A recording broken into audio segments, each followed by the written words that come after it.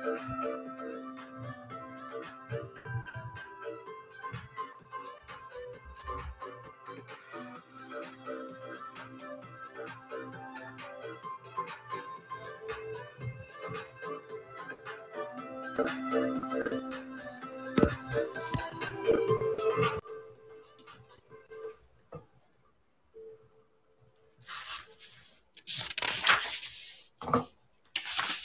matin, bon matin! Donc, ce matin, on vous souhaite la bienvenue. Hey, Mélanie, faut que je te dise, on n'a jamais été autant à l'heure qu'avec toi. OK. Ça, c'est quelque Avec chose Maria, on a que... toujours un petit peu de retard. Ce matin, on est à l'heure. Donc, oui, on a un invité spécial pour cette semaine et la semaine prochaine. Donc, on a Mélanie Miller qui va être avec nous pour les podcasts de cette semaine et la semaine prochaine. Donc, Maria est partie en vacances à Los Cabos. Donc, on va y souhaiter une belle vacances. Puis nous, on va en profiter. On a Mélanie Miller avec nous durant ces 2 semaines-là. Donc, moi, j'ai vraiment aimé ça parce que là, hier, on a commencé à préparer ensemble justement le podcast de ce matin.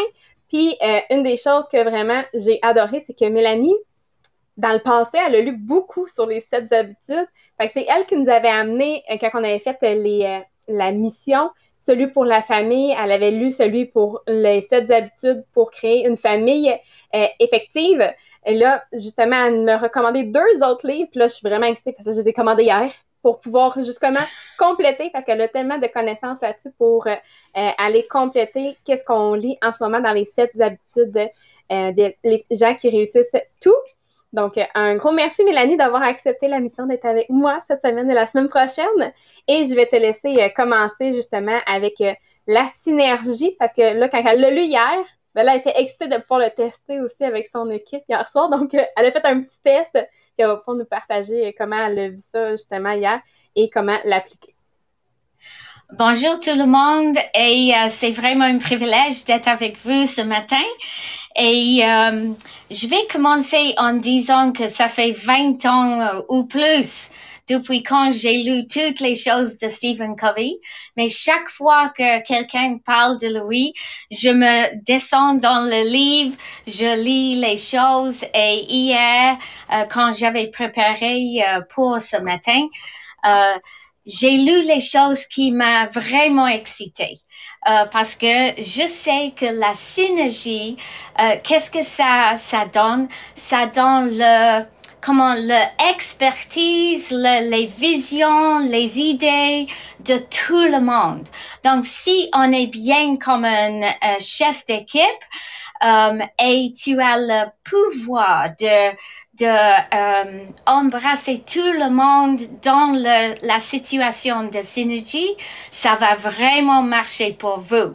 Donc, hier soir, j'ai dit, OK, je vais faire un peu d'une expérience.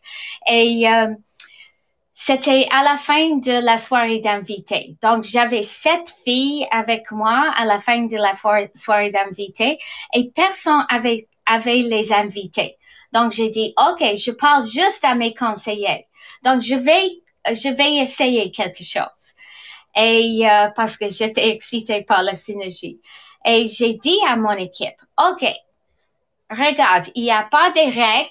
On va pas parler de ce qu'on peut faire ou peut pas faire, mais je vais vous demander une question et je veux que tu le réponds avec toute honesty, d'être honnête.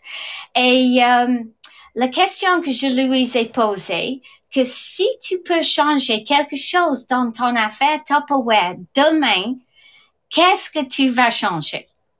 Donc, c'était une question ouverte pour les demander.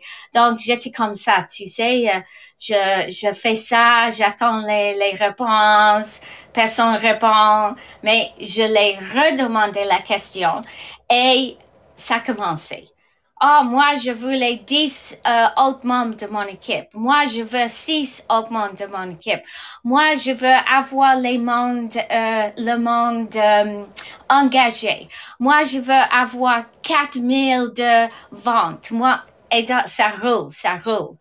Donc, je savais que tout le monde voulait que son affaire va marcher plus mieux que en ce moment.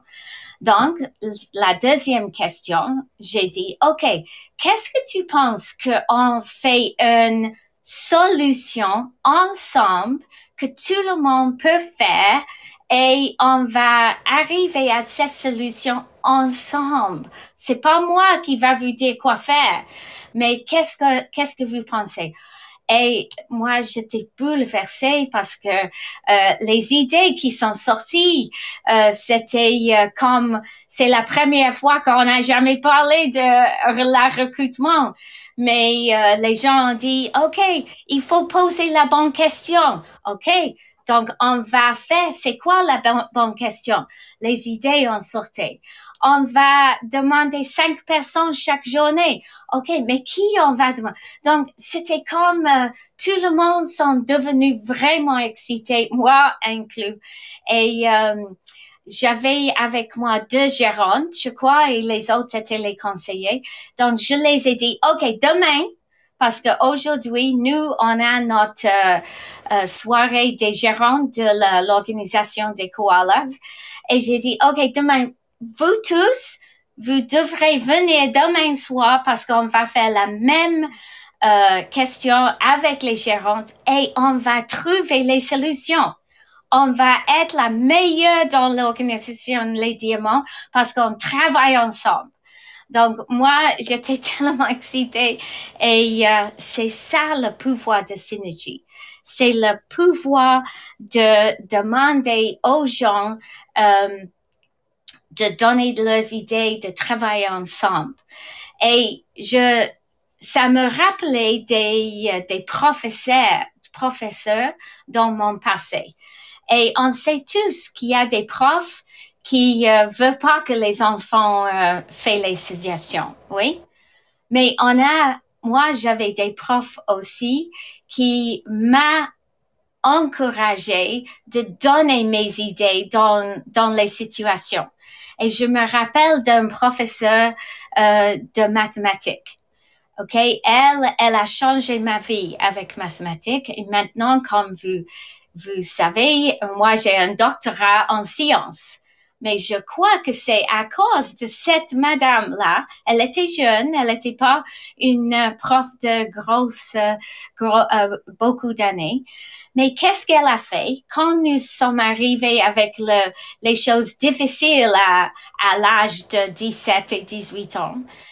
Elle nous a encouragé de travailler ensemble pour trouver les solutions. C'est pas elle qui a mis le problème sur le blackboard, sur le devant de la classe et de faire toutes les solutions. Non, c'est nous. On devrait donner les idées de comment on peut faire cet problème, arriver à la solution. Est-ce qu'il y a une autre façon qu'on pouvait le faire? Et elle a ouvert mes yeux à la chose de mathématiques. Je voulais que tous les enfants ont la même expérience que moi avec leurs études. Mais il y a des fois quand les profs ne sont pas comme ça. Les profs sont défensifs et ils sont fermés. Et moi, je sais que quand on a la synergie, c'est la situation où on donne tous les idées sans jugement. C'est ça la clé de Synergie aussi, sans jugement. Et il y a Covey, il raconte une histoire dans son livre d'un prof de philosophie. Et cette prof, il est arrivé dans une classe, il était prêt à donner son cours d'habitude, il avait tous ses notes, tout le monde a les livres qu'il devrait avoir pour cette classe. Et au début de la classe, il y avait un étudiant qui a dit, moi, je veux partager quelque chose. Et la prof, parce qu'il avait courage, il a dit, oui, c'est quoi? et l'étudiant a partagé quelque chose vraiment personnel, mais c'est devenu inspirationnel aussi. Et avec les paroles qui ont dit, tous les élèves, tu sais, dans une classe, parce que on a une classe d'enfants, tu sais quand les enfants écoutent et ils sont pas juste là. Donc, ils commencent à écouter. Et finalement, il y avait un autre qui a dit, moi aussi, je veux partager quelque chose. Et qu'est-ce que s'est passé? Que cette classe est devenue un gros changement pour tout le cours de cet monsieur, le professeur de philosophie. Donc, il a laissé les étudiants parler. Ils sont devenus excités de leurs idées, de peut-être ils peuvent passer cette classe de philosophie dans une autre façon. Ils avaient pas besoin de rester dans comment on dit, la structure de l'ancienne classe. Donc, ils ont jeté les livres, ils ont jeté les idées de la classe. Et les étudiants, avec le prof, avaient travaillé ensemble de trouver une classe vraiment plus inspirationnelle et vraiment plus engageante et vraiment plus éducationnelle aussi. Donc, avec l'aide de ces étudiants, il était bouleversé avec quoi la classe a trouvé. Et moi, j'ai beaucoup aimé cette histoire parce que la classe, ils ont même pas juste donné les idées, mais semaine après semaine, ils ont travaillé ensemble. Toutes les idées étaient acceptées. Tous les gens étaient acceptés. Il y a personne qui juge les commentaires des autres. Et ensemble, ils avaient écrit un autre livre qui pouvait être utilisé en avenir par les autres étudiants de cette classe-là. Et pour moi, ça c'est Synergie. Ça c'est quand il y avait vraiment quelque chose qui passe dans nos vies que à la fin, on est excité. On veut commencer. On peut pas rester assis. On doit aller chercher quelque chose à faire parce que la synergie, c'est vraiment quelque chose de pouvoir. Et bien sûr, une chose qui est très importante avec la synergie, c'est la chef, le leader doit laisser aller les gens.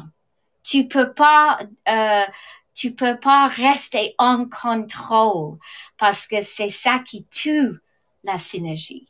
Et je vais passer à mon amie Marie-Pierre qui va vous expliquer, va vous donner les idées de comment on peut promouvoir la synergie.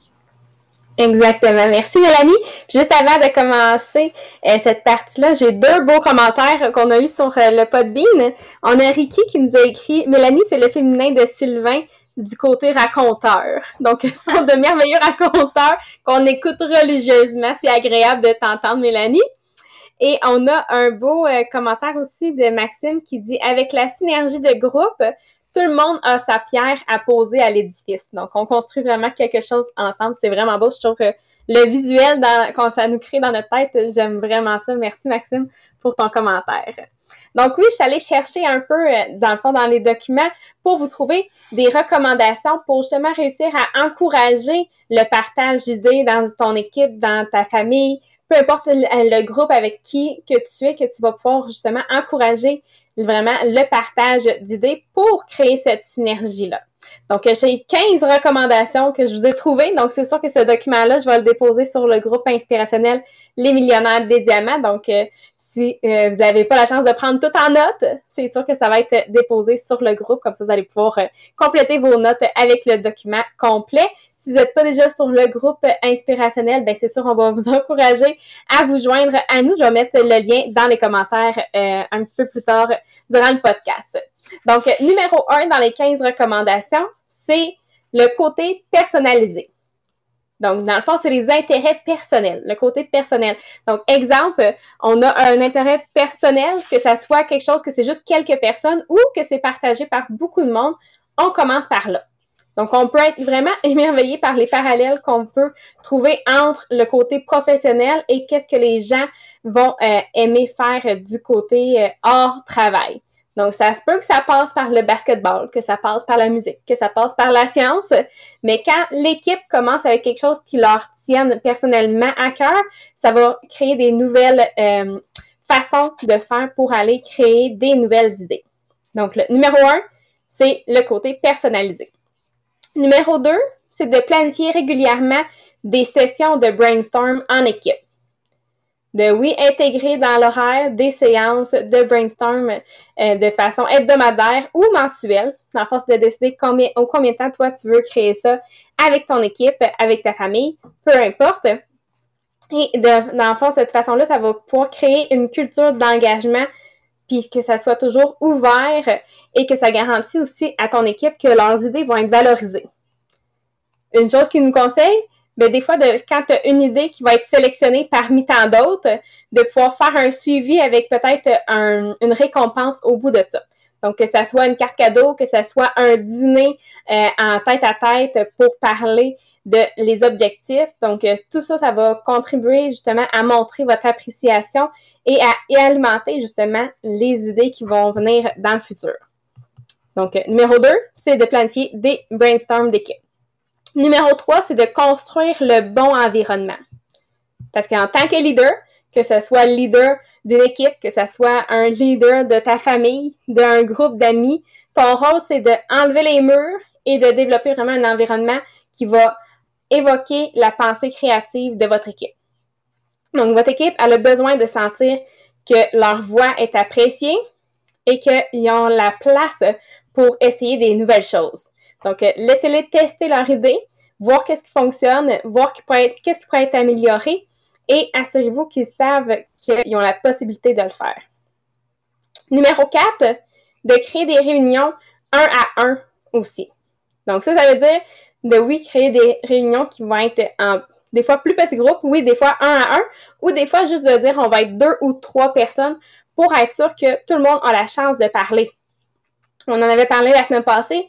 Dans un groupe de 35, c'est sûr qu'on a toujours les têtes les plus fortes qui vont parler et il y en a plein qui n'auront jamais la chance de parler. Donc, d'avoir des réunions en plus petits groupes jusqu'à 1 à 1 pour s'assurer que la communication soit libre puis qu'on s'assure qu'il n'y aura jamais un bris de communication avec ces personnes-là.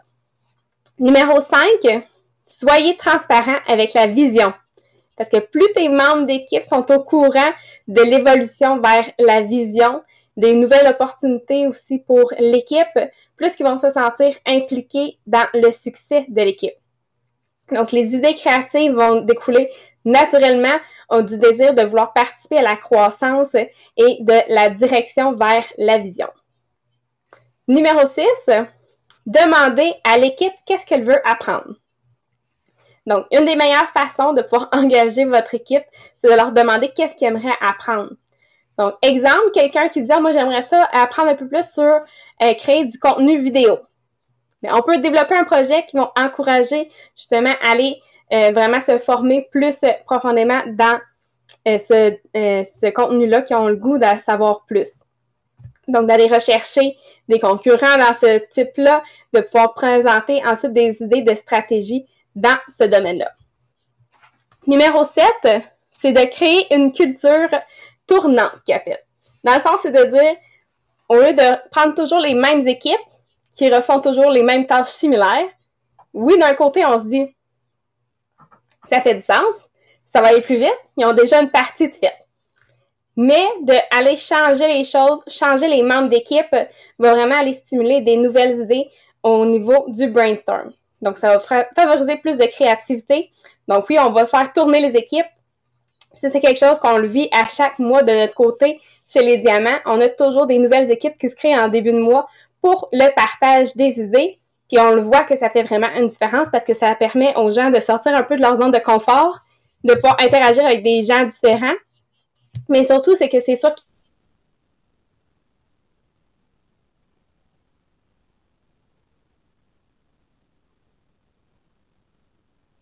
Oh, je crois que ça va. on t'a perdu un petit peu, Marie-Pierre. Ah oui? Ouais. Laisse commentaire. Maintenant, je t'entends. C'est... OK, c'est bon. Super. Donc, numéro 8, c'est de créer une banque d'idées qui va être partagée et centralisée. Dans le sens que peut-être que ça va être au travers d'un groupe Facebook, un groupe Messenger. En fait, c'est qu'on ne s'arrête pas au moment où on fait juste un brainstorm d'idées, mais quelque chose qui va continuer dans le temps, que les gens vont avoir la chance d'aller partager leurs idées à tout moment pour continuer cette banque d'idées-là. Numéro 9, c'est de leur donner un feedback.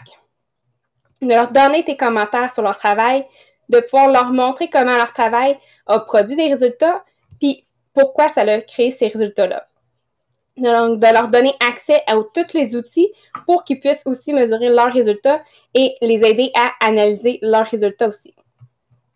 Numéro 10, encourager les erreurs. Donc là, si vous êtes avec nous depuis plusieurs mois, c'est sûr que vous vous souvenez le nombre de fois qu'on a parlé de encourager les erreurs. Encourager les erreurs, c'est vraiment quelque chose d'important. Puis encore là, toujours, ça va faire partie des recommandations. Encourager les erreurs, parce que la meilleure façon de pouvoir avoir des idées créatives, c'est de dire que c'est sûr que les erreurs vont être tolérées, mais même encouragées. Parce que c'est sûr que c'est pas toutes les idées qui vont être gagnantes, mais de créer un environnement confortable pour réfléchir, de pouvoir donner des nouveaux concepts. Les erreurs, ça fait partie du processus et ça nous permet de faire de la place à avoir une pensée plus innovatrice. Numéro 11, c'est de définir les objectifs du travail. Donc oui, en tant que leader, c'est sûr que probablement tu es plus susceptible d'obtenir des idées créatives de tes membres d'équipe en ayant des objectifs clairs qui vont être associés. Donc, ça va pouvoir créer un environnement sûr dans lequel les gens vont se sentir à l'aise de partager parce qu'ils connaissent l'objectif clair. Numéro 12, c'est de favoriser les conversations interfonctionnelles. Ça a l'air bien compliqué, c'est des mots bien longs pour dire prends du monde qui n'ont pas tous le même background. Donc, exemple, Maria, elle dit souvent qu'elle a la partie un peu plus philosophique et je suis la partie un peu plus scientifique de la chose, mais le fait qu'on travaille ensemble, c'est ça qui fait que ça donne vie à une idée. Parce que si Maria a une idée toute seule de son bord, ou j'ai une idée toute seule de mon bord, mais qu'on ne travaille pas avec du monde qui ont les autres compétences que nous, on n'a pas, jamais on aura la chance de voir vie à cette idée-là. Donc, de favoriser les conversations interfonctionnelles, ce qui veut dire mettre des gens qui n'ont pas le même background ensemble pour réussir à donner vie à ces idées-là. Numéro 13, c'est de nourrir leur cerveau. Ça veut dire planifier des activités qui vont être éducatives durant la semaine avec ton équipe, juste pour être sûr qu'on continue toujours à apprendre quelque chose de nouveau. Numéro 14, offrir un renforcement positif.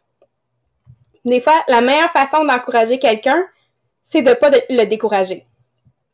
Ça va arriver que des fois, on va avoir quelqu'un qui va suggérer une idée que, évidemment, ça ne va pas fonctionner. C'est quelque chose qu'on a peut-être déjà fait dans le passé ou que des fois, ça n'a juste pas de lien avec l'objectif, mais on ne va pas aller la décourager, surtout pas devant les autres.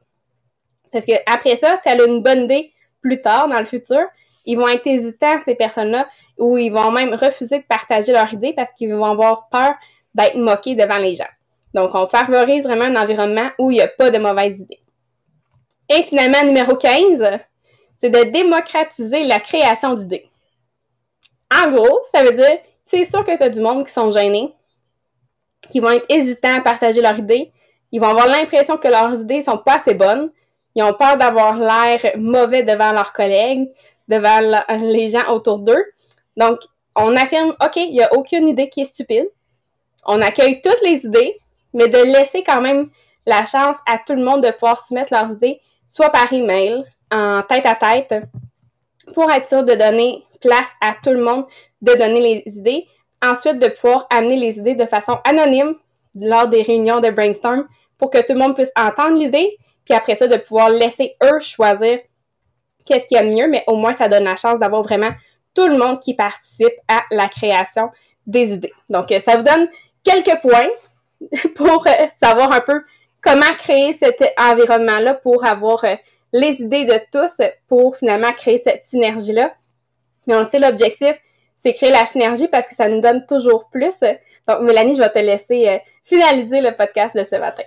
Oui, et je riais un peu pendant que tu parlais de toi et Maria, parce que je crois que toi et moi, on est pareil un peu.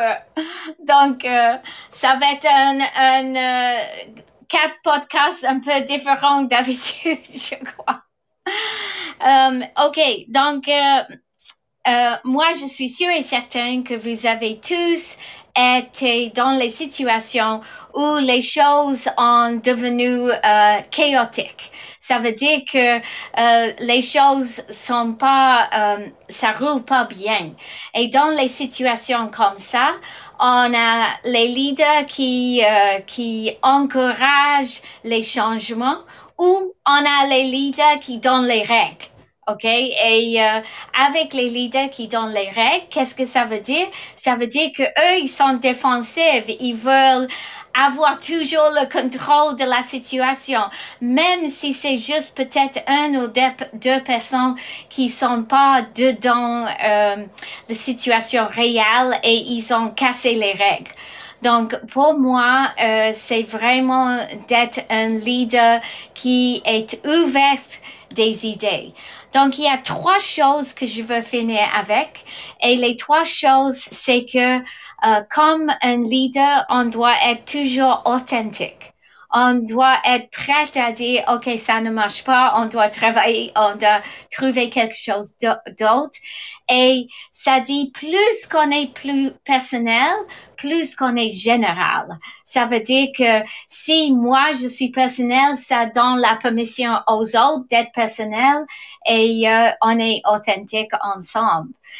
Deuxième chose, la synergie, ça encourage le courage.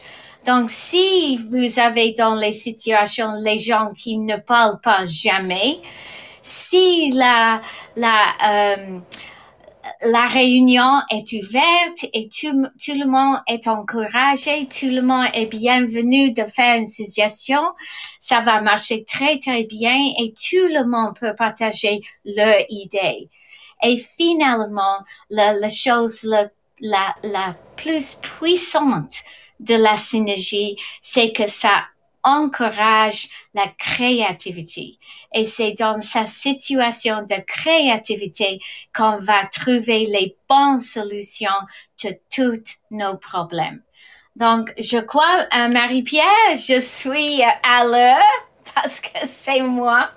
Et j'espère que tout le monde, vous avez pris quelque chose d'aujourd'hui. Merci tout le monde. Donc, on se voit demain matin. Bonne journée! Bye!